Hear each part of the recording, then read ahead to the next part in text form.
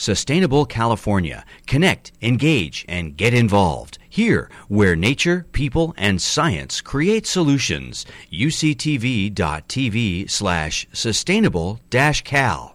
Globally, over the past century, fish populations have faced overharvesting and mismanagement. California is no exception. Fisheries are facing a challenge. There's no other way to put it.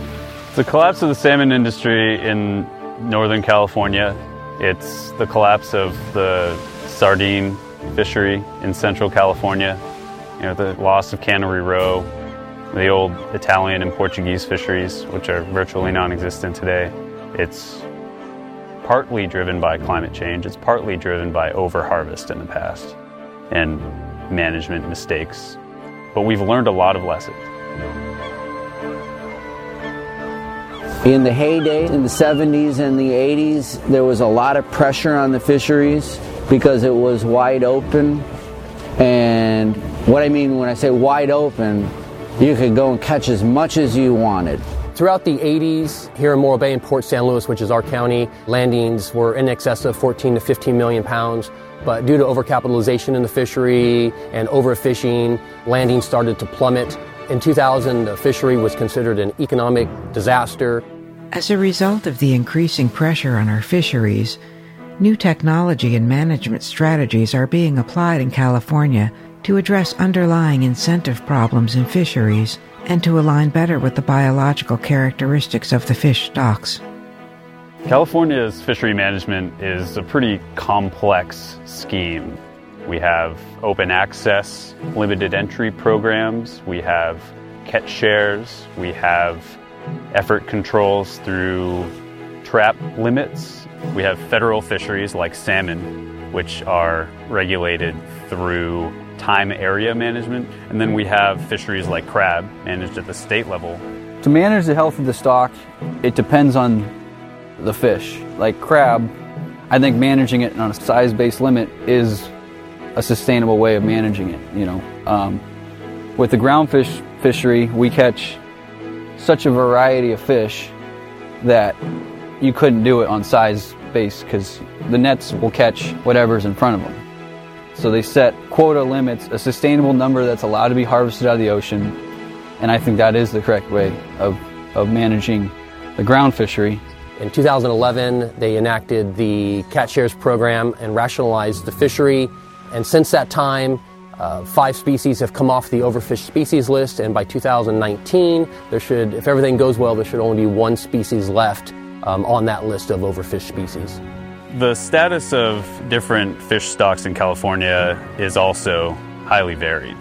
The salmon stock is worse than it's ever been before, with lasting drought and water mismanagement inland having a devastating effect on salmon stocks throughout their range in California. On the other hand, in the crab fishery, some of the highest abundance we've ever seen. In the ground fish sector, stocks are rebounding after collapses about 10 or 20 years ago. Right now I've fished for Dungeness crab, salmon, and in the IFQ system, the ground fish. I fish primarily for salmon, crab. Those are my money makers. And I fish for sable fish to kind of fill in the gaps. I take breaks from the ground fish to go crabbing because there's more money in crabbing. And there's no shortage of markets for crab, It's kind of a derby-style fishery to where they say go, you set the pots in the water, and you try to catch as many as you can as fast as you can because the guy next to you is going to try to catch them. So it's kind of like first come, first served basis out on the water for the Dungeness crab fishery. I think the crabbing's managed really well because the guys are fishing to the very end of the season to where there's not any harvestable crab left, and the next year they seem plentiful. And with the IFQ, or with the ground fish, I think they're in amazing health right now because there's very few of us catching those fish. With new management regulations and better understanding of fish stocks, the fishing industry has become more economically efficient. These gains in economic efficiency often raise additional concerns about the equity of these regulations, as well as the impact they have on fishing communities. If you could scrape together $20,000 and you were willing to work hard, you could enter the commercial fishing fleet. It used to be that if you got in, you could buy a little Monterey with a salmon permit. You could go salmon fishing. There was a lot more salmon and a lot less almond trees back then. It's $500,000 to really come in from the outside of the industry and be a newcomer, to have an operation that will provide you enough income to live in California. Access is challenging because the fishery is complex and it's expensive to participate in. The fishery has been set up to prevent consolidation because there's control rules and limits on how much quota share you can own. I see a catch share system working really well for younger generations in the fact that you can't buy enough quota or a permit for a reasonable price.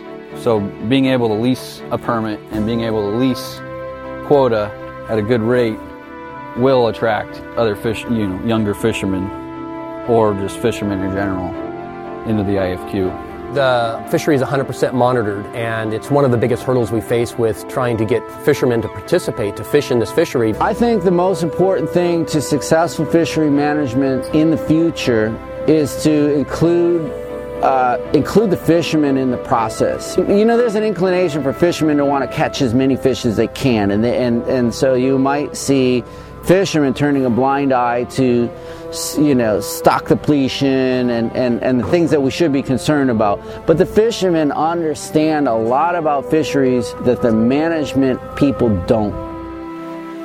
Although we have made considerable progress in fisheries management strategies, there are new pressures to address, which may require more adaptive management strategies. These new pressures arise because fisheries are inherently complex systems and require integrated management strategies at the nexus of the environment and human decision-making. Generally, fishermen are facing challenges in the environmental side of things and the human side of things. And what I mean by the natural side is environmental fluctuations, climate change, harmful algal blooms, and unpredictable events that impact both resource abundance and public health issues. We have fewer and fewer fishermen competing for less and less opportunity in fewer and fewer ports because of the degradation of our port infrastructure, the consolidation of buyers. The future challenges that I see, or that I'm having right now in the ground fish fishery, is the infrastructure isn't there to process the fish. It's hard to find people that can actually process your fish.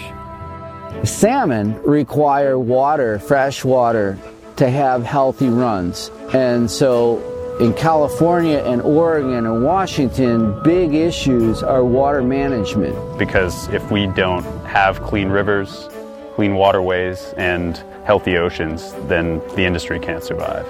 We believe that an owner-operator approach to these fisheries is the most sustainable solution and the best way to keep as many people on the water, bringing as much product to the dock as possible.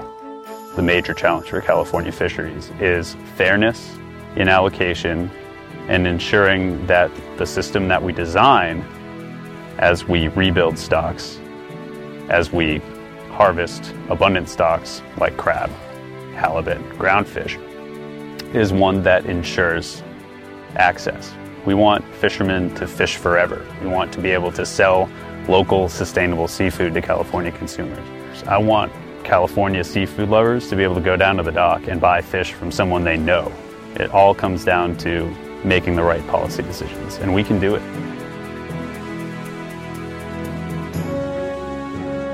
Many decisions we make involve trade-offs, and fisheries management is no exception.